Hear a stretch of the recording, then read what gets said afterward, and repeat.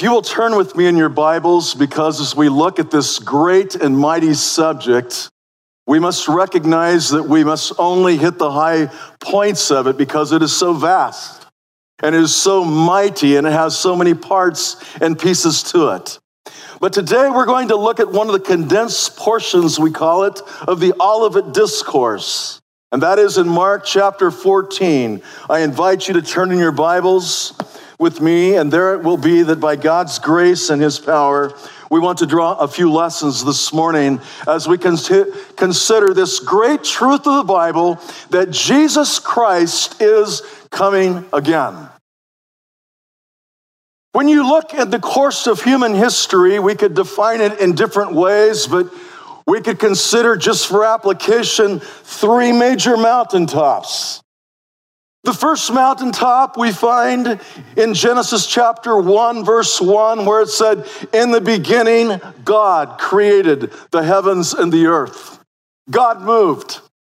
The second mountaintop we can find in John chapter 3, verse 16, where it said, "God so loved the world that he gave his only begotten Son, that whosoever would believe in him would not perish but have everlasting life." And the third mountaintop that we're going to be looking at this morning, just gazing at, you must go home and be challenged deeper here, is this great truth of the Bible that Jesus is coming again. It is a guarantee. You can take the Bible, you can open it, you'll find it everywhere. This is a teaching of God's word that is intended to change and turn the hearts of his people toward him. It creates within us a lively hope. It purifies our souls when we look into this portion of Scripture. Now, as we'll begin looking, it says, as he was going out of the temple, Mark chapter 13, verse 1, one of his disciples said to him, "Teacher, behold what wonderful stones and what wonderful buildings." And there it was, the temple that stood in all of its glory, still under construction, began with Ezra and Zerubbabel. And then it was left go and it stayed there at 40 yards wide and 50 yards long. Stones were brought in to build that temple that were 50 yards wide, 25 yards high. And there it was, this great temple that the Jewish people stood in awe of.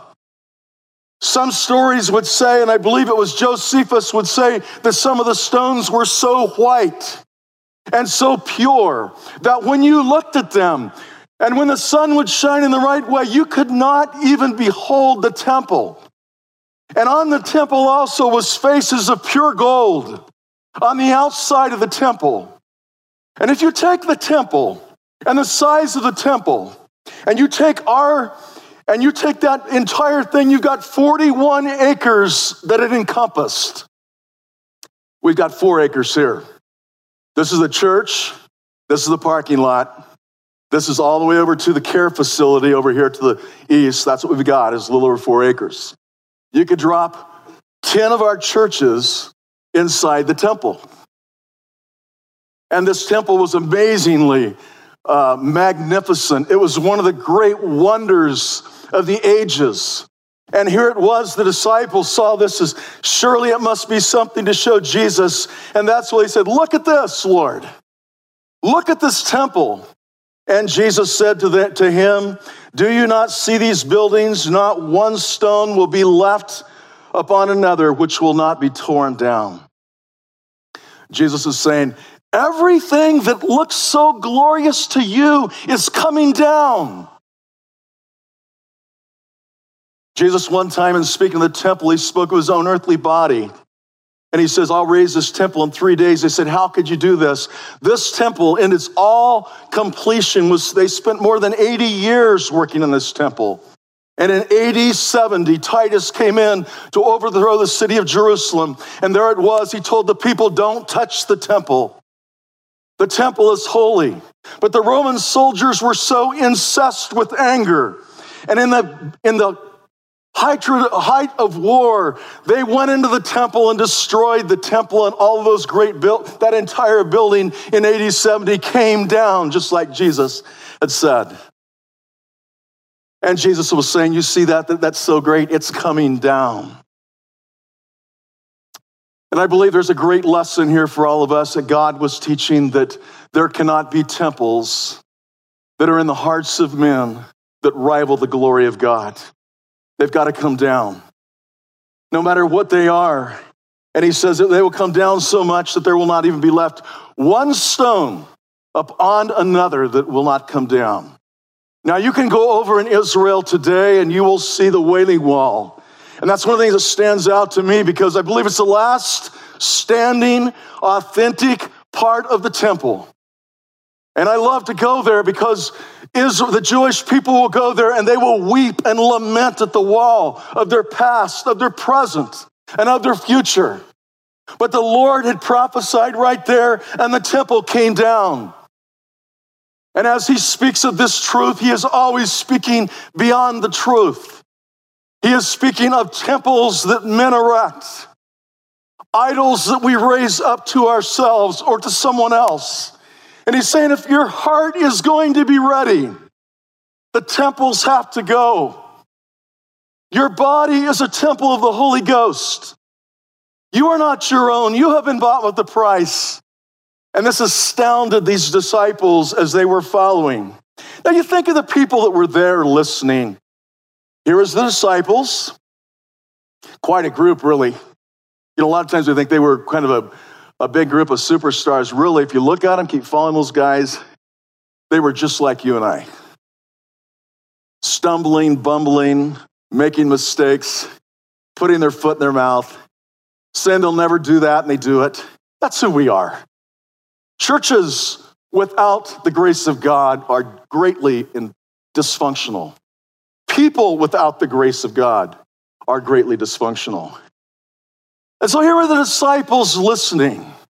The Jewish people were listening.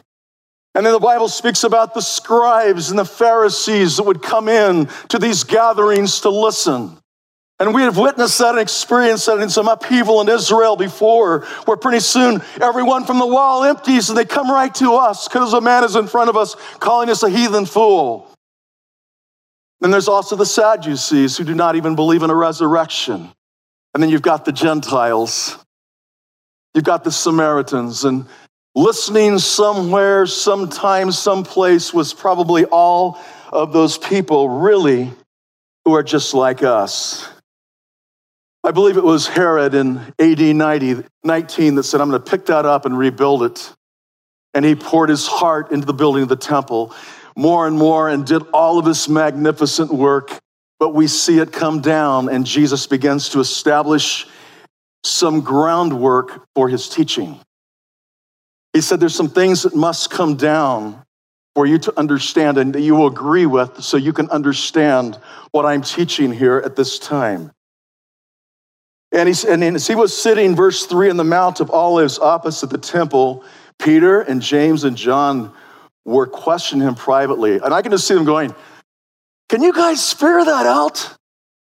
He says this thing's coming down. This is a temple. This is all we are. This is us. Does he know how much time we put in that temple? And here it was. They said, let's go ask him. You ask him. No, you ask him. No, you ask him. Well, let's go ask him. I can see Peter asking. That's Peter. And here's Peter comes, I'm just conjecturing here. Tell us, when will these things be, and what will be the sign when all these things are going to be fulfilled? Okay, Jesus, you say this is coming down. When's it going to happen? And how is it going to happen? And really on the heart of everyone, and I would project even beyond the Church of Christ, in the heart of both believing and unbelieving people, is the question, what is going to happen? They lose a family member, but I don't believe in God. I heard a man one time say, I don't think there will be no atheist in hell, guaranteed. They all believed too late. The Bible says that every knee will bow and every tongue will confess that Jesus Christ is Lord, to the glory of God the Father. But the disciples here were really saying, Lord, what time is it? Where are we in light of your time clock? My clock says 9:40. Where are we in relation to your time frame, Lord? When are these things going to be? You see, we've got 9:40, but what is the clock that the Lord has today?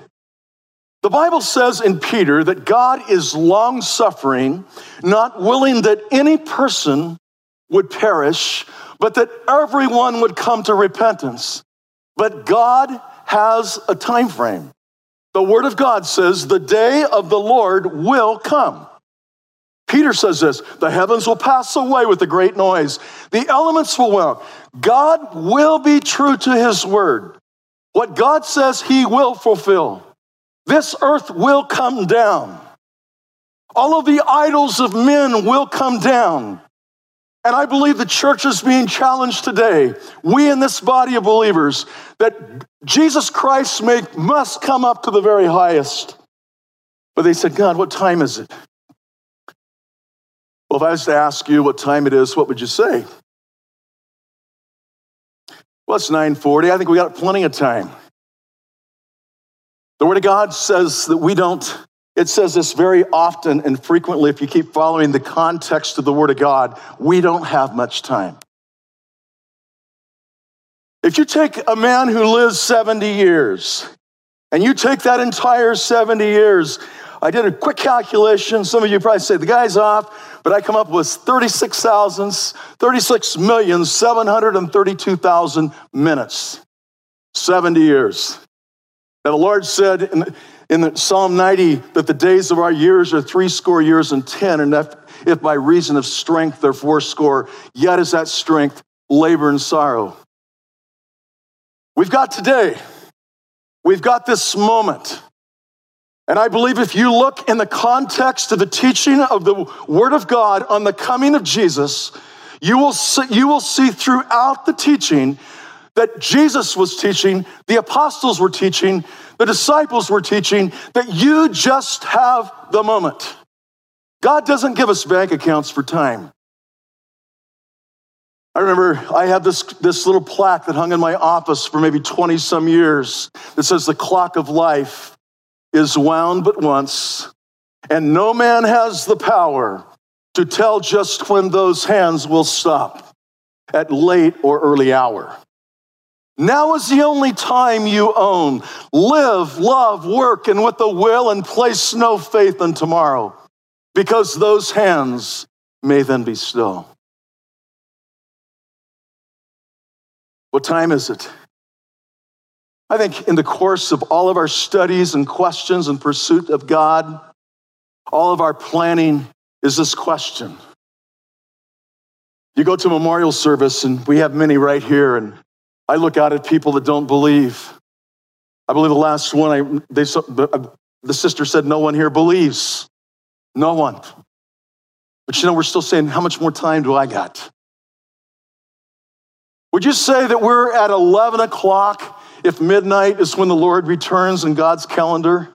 11:30, 11:45? This is where the disciples were. Lord, when will this be?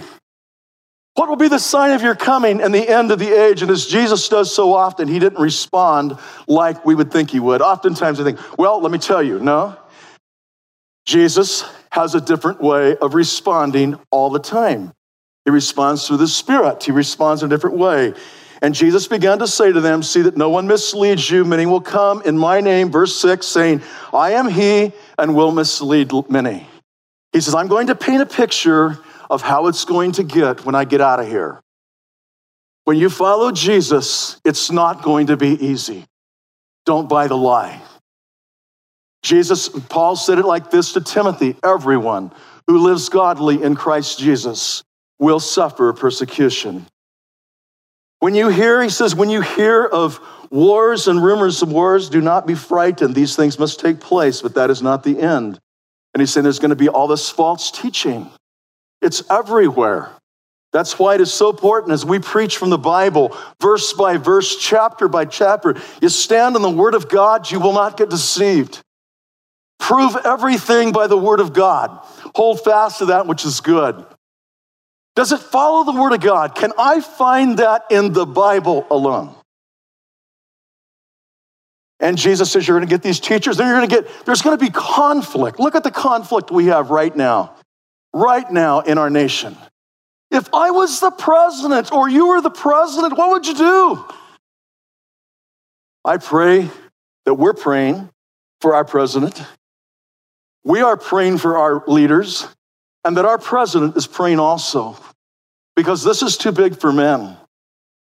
We have created so many things that we do not know how to handle. It started as a tool, and now it is a power and a force that we do not know how to handle. And only Jesus Christ is the answer. There is no other answer. But Jesus says, you're going to hear this, and then he says, you're going to see these nations in conflict. Nation rising up against nation, kingdom against kingdom. There will be earthquakes in various places. There will be famines. These are merely the beginning of birth pangs. You're going to see all kinds of things happening in the world around us. Don't let the enemy get us off track, I believe Jesus is saying. Don't build another temple in your heart that rivals the temple of God. You know what's amazing about that temple? It came down. But you know, in Revelation, the Bible says there's going to become a new heaven. John saw a temple coming down from heaven. And it was 1,500 miles wide, 1,500 miles deep, 1,500 miles wide. And you know what was on the streets? You got it, gold. In that temple, the Word of God says that everyone even speaks of his glory. You see what we've got? The coming of Jesus is more than an event. The coming of Jesus is more than a theological position.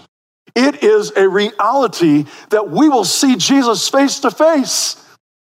And he can't wait to greet us. And he can't wait to show us. He can't wait to call us home and say, I cannot wait for you to see what I've got. I believe Paul wrote to the Corinthians and said, eye hasn't seen, ear hasn't even heard. It hasn't even entered in our hearts the things that God has prepared for those that love him. It does go on and say God has revealed that unto us by his Spirit, and I believe today the Holy Spirit will be revealing a little bit more. But still he gives us clues.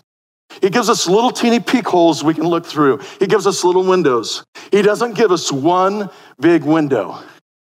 Biblical prophecy has always been his interest in the study of my father, myself, my grandfather, my great-grandfather. But you know what happens? We don't know it all. We just don't. There are pieces and parts of this great truth that we must see develop. And as Jesus is speaking here even, there will be people left behind when Jesus comes that will probably use this chapter like a textbook. They will use Revelation like the textbook. If you reject Jesus and you are here and you are on the face of the earth, and the time we're going to get at that time, look at this, because the Word of God will just say this, this, this. Seals, trumpets, vials. And out of it all, it is all coming before Jesus returns that final and last time. Verse 9, be on the guard, for they will deliver you to the courts, and you will be flogged in the synagogues. You will stand before governors and kings for my sake as a testimony to them. Read just recently, one of the latest statistics is 45 million people estimated have given their lives as martyrs since the time that Jesus came into the world. Christian martyrs, 45 million. I don't know. Some of the places I've worked, I don't know. There's people that are suffering in places like China, in places we cannot even imagine, that gets no publicity, it gets no press. Other parts of the world, deep suffering, tremendous suffering. And yet, Jesus taught this, that it was going to get much worse before it got better.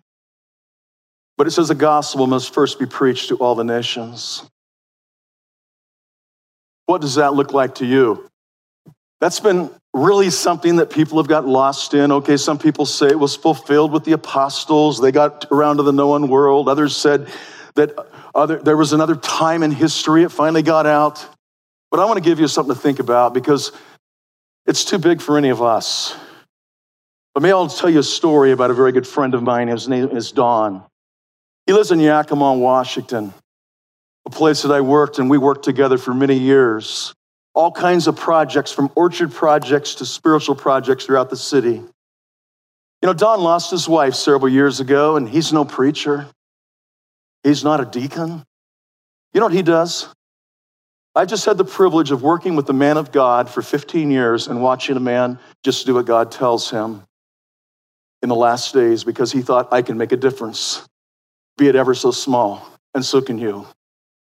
You know what Don does? He don't talk about it. He just finds young pastors throughout this town of Yakima, prays with them every week. Just prays with them every week. That's what he can do. You know, sometimes brothers and sisters, we're looking way out there for something to do, and the Lord says, I've got something real special. Think of Don. His own wife, when she passed away at his memorial, a young pastor from Venezuela stands there in front of the people and preaches the message and says, you know why I'm here? Because this man right there and his wife would not let go. They just kept praying for me. They believed in me. What does it mean for you? You see, I love the heart of this church to reach the nations. We are actively involved in that. We desire to get that communication further out to you. It is a call of the Church of Christ. But each one of you, one person at a time, can be just like Don, making a difference. There's a big unreached world out there. You can look at the 1040 window that runs at 10 latitude and 40 degrees. You've got 90 to 95% of the people, they would say, have never even heard the gospel. They've never heard. Someone here will be going if we're listening to God. They have never heard of Jesus. They don't even know. It runs through India. It runs through China. It runs through North Africa. It sweeps down into the islands. And they've never heard of Jesus. But the Word of God says that this gospel will be preached to all nations. If you notice, he continues here, and he begins to describe that which is happening. If you look at this, you'll see this. It really is depicting a lot of what even the church goes through from time to time. Sometimes we have a little window in America. God is blessed with such freedom. This isn't normal. This is not normal life. People are suffering all over the world because they chose to go to church today. They chose to go to church. The first time my wife and I ever went into a church in China, we wept and had Kleenex all over the floor because we saw the passion in that heart. Their hearts were so deep, they had to sneak through the doors. But the Word of God says the gospel is going to go out. And it's going to get more difficult in some ways, and it has got difficult. You know, they'll say there's over 800 million Muslims that have never heard. Hundreds of millions of Buddha that never heard. They have never heard the gospel. There has never yet been one person who says, Lord, I'll go. I'll pay the price to go. And if we continue on, though, he says, and I'm going to go really relatively quick through this, but I want to look at a verse first in Acts chapter 1, verses 6 through 8, because this verse is one that was on the heart of the disciples as Jesus was leaving. If you look at that on the screen, you'll see the heart of those disciples, and Jesus was giving them radical teaching. So when they were come together, they were asking him, saying, Lord, is it at this time you're restoring the kingdom to Israel? See, they were looking for a king. They wanted someone to come into Israel and to make it right, avenge their enemies, beat up the Herods that were ruling over them, become the king. And here's what Jesus' answer is. It's always different than we first think. He said to them, it is not for you to know times or epochs which the Father has fixed in his own authority. Now latch onto that. God knows. We don't. Latch onto that. But you will receive power. Notice this, latch onto this. When the Holy Spirit has come upon you, you will be given discernment. When the Holy Spirit comes on you, and you will be my witnesses in Jerusalem, Judea, Samaria, and to the utter remotest parts of the earth. You know what Jesus is saying? You are my hands and feet. My heart in you goes to others.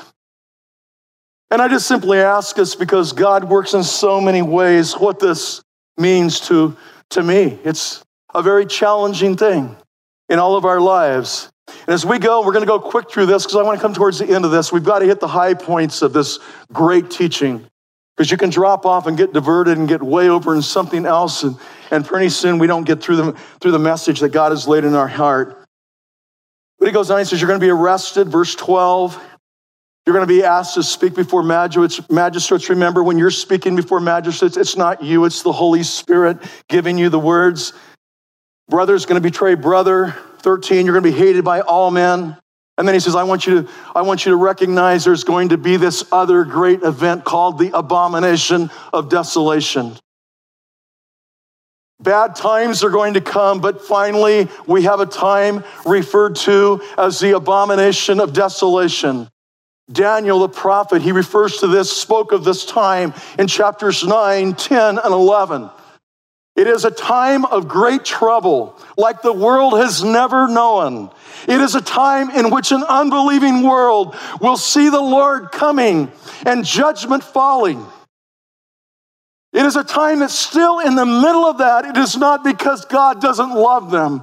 He has taken the final step to bring the world to himself. God so loved the world that he pursues us. He does not let go. He will chase us and chase us and chase us and chase us. And he says, you'll see this, and there will be a time, verse 19, he says, there's going to be a lot of things happen. You're going to have to flee your houses. There will be a time of tribulation, such as has never occurred ever before until now. This is how bad it's going to be. Even to this point, that if God didn't shorten the days, there wouldn't be one person saved. You don't have the ability to resist this, is what he's saying. The flesh of man cannot resist this great force and power. God will even shorten these days. There will be false Christ and false prophets. And Jesus said, but take heed, I've told you everything in advance. Several quick things. These are quick reference points. I cannot divulge into these. Each of these are message after message, study after study. And many of you have a deeper study and comprehension of that than I do. One is the temple that has been destroyed will be rebuilt again. It will be rebuilt. The church of Christ is going to be raptured. You will find that in 1 Thessalonians chapter 4. We'll look in 1 Thessalonians 5 in just a moment. The Antichrist, or man of sin, is going to rise up and do great powers and wonders. He is going to captivate the hearts of the remaining people in this world.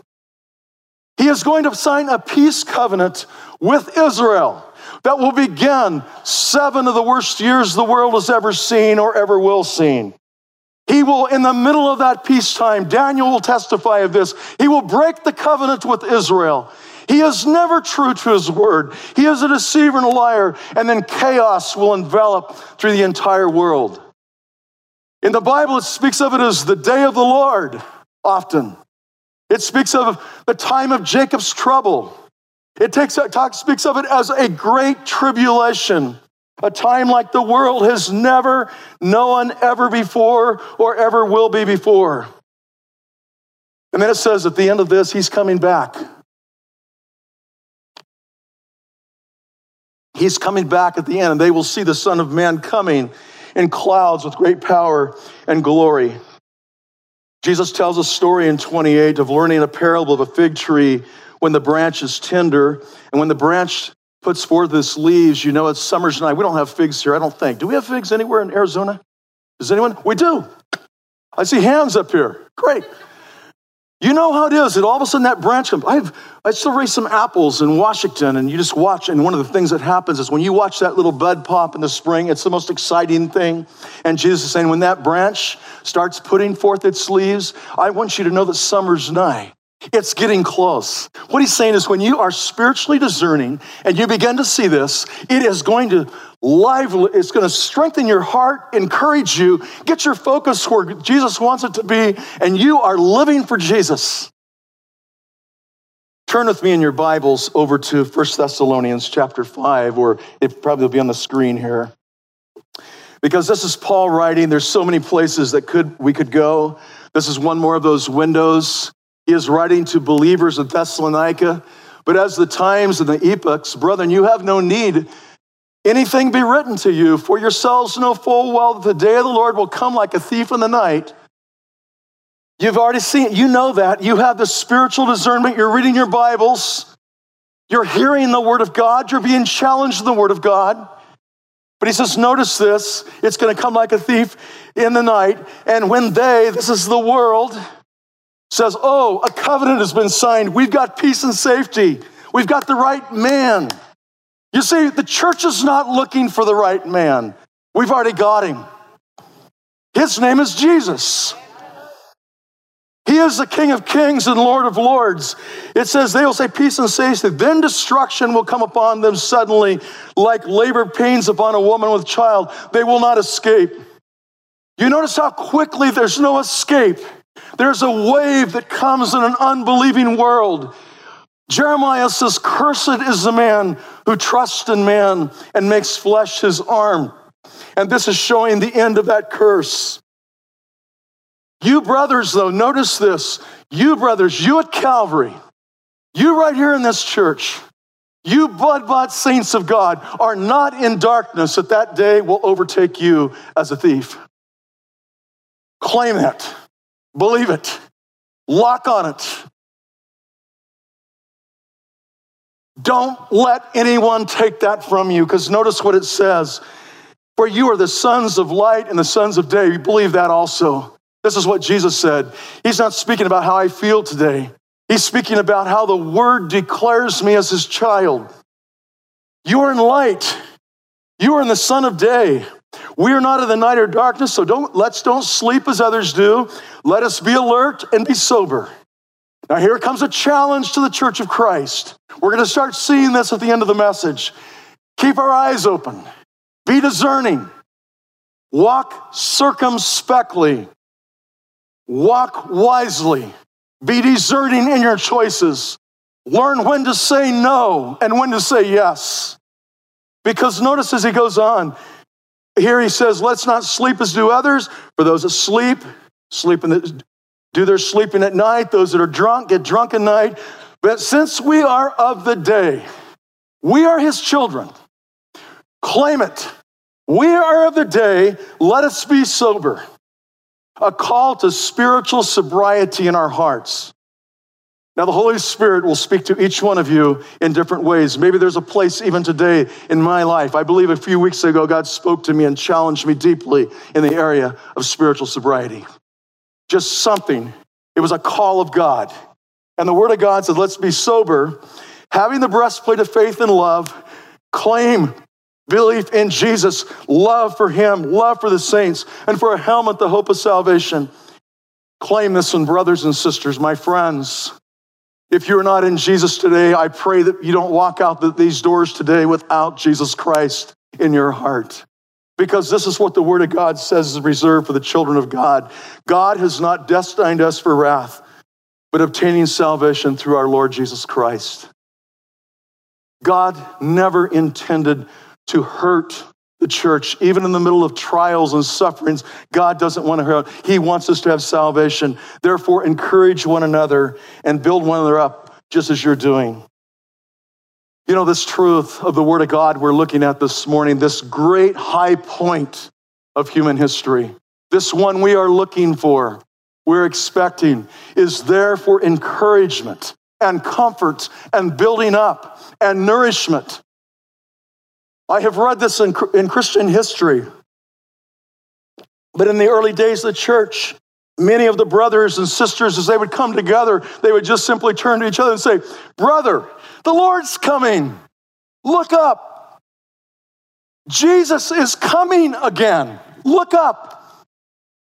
And this message is intended to cause us to look up and be encouraged and strengthened in the Lord Jesus Christ.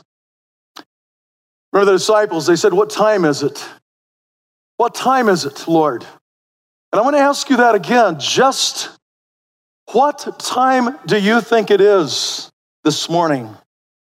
Now here's what Paul says in Corinthians, 1 Corinthians 7:29. He says, but this I say, brethren, the time has been shortened so that from now on, those who have wives should be as though they live as though they have none. What he's speaking about is we are living in a time of being discerning and living with an abandonment for Jesus. Here's another one, Romans 13:11, a powerful verse when we're asking ourselves what time it is. Do this, knowing the time. Now he's writing to believers here in Romans. Eventually, Pastor Brett will get to this powerful portion of Scripture, that it's already the hour that you are to awake from sleep. For now, salvation is nearer than when you believed. What time is it? Salvation's nearer. Jesus' return is nearer. What time is it? Ephesians 5:16, one more verse for us as we're asking ourselves the question this morning, what time really is it? Ephesians 5 is making the most of your time because the days are evil. What this is speaking about is redeeming, placing a premium on time that God gives us, that little minute that we have right now, because the days are very evil. What time is it? Jesus said this several times. Man doesn't really know. He doesn't know. But here he says it again in verse 32. The day and the hour no one knows, not even the angels in heaven, nor the Son, but the Father alone. Off limits. God knows. We don't know.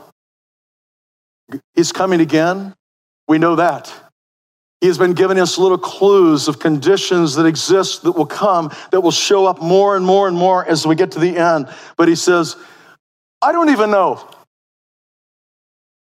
There's a sense we can't say I don't have a clue though, because he's been giving us clues. The whole Bible is him giving us clues.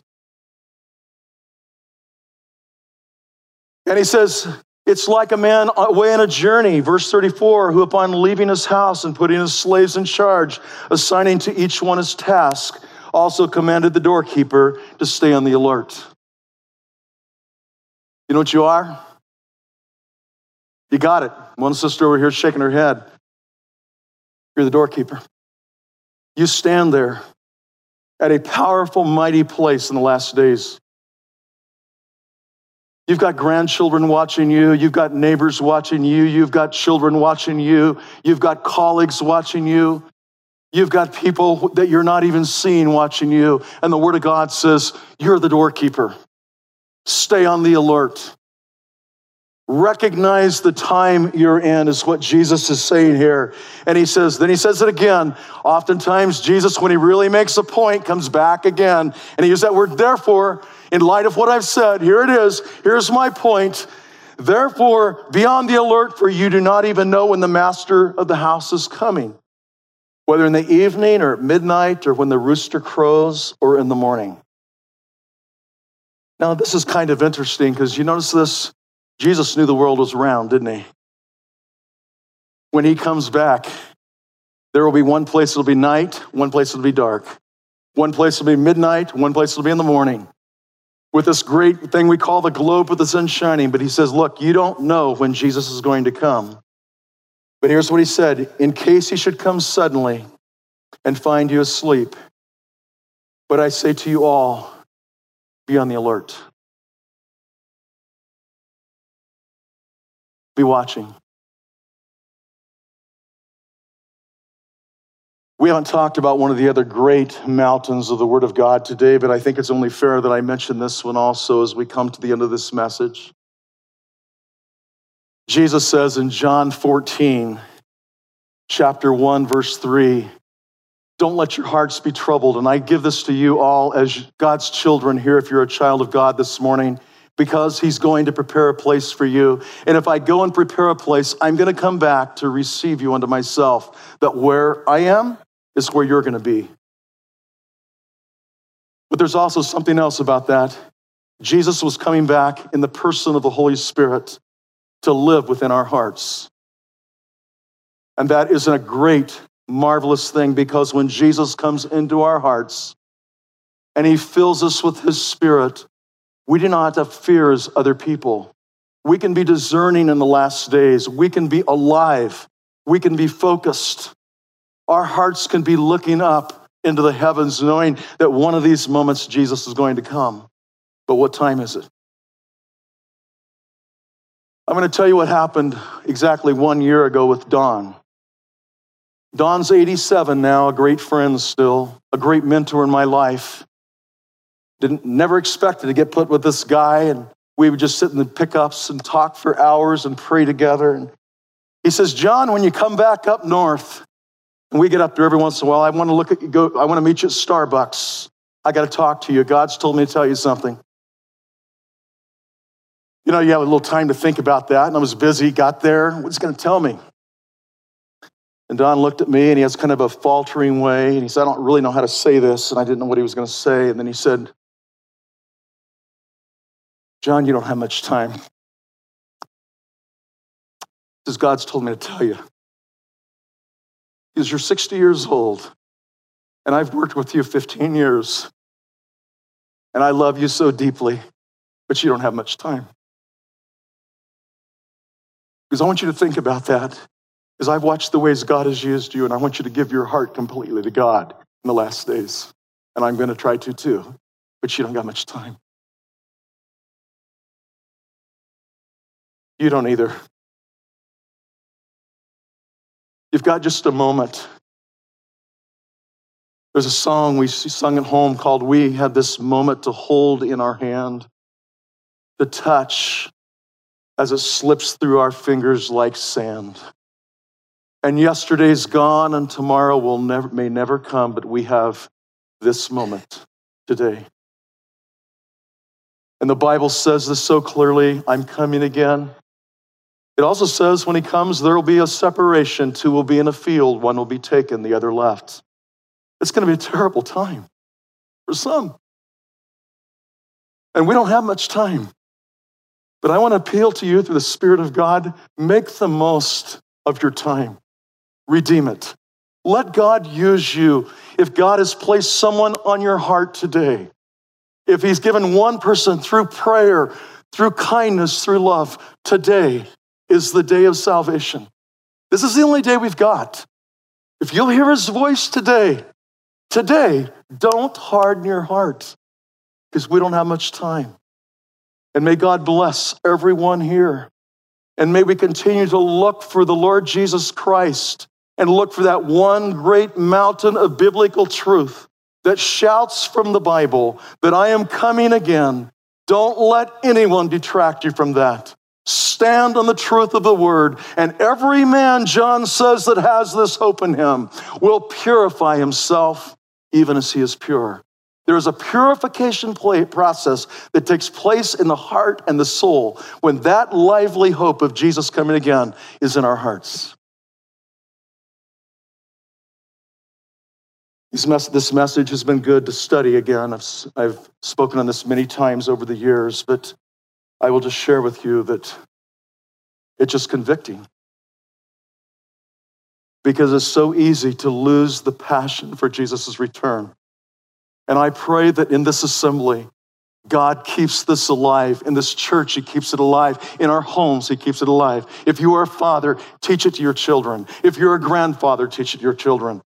If you are in the community working, share that Jesus is coming again. It's a great, powerful, and mighty message of the gospel.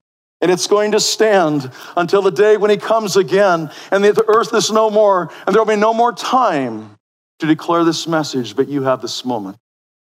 You have this moment of time. Use it wisely and look for Jesus because guaranteed he is coming again.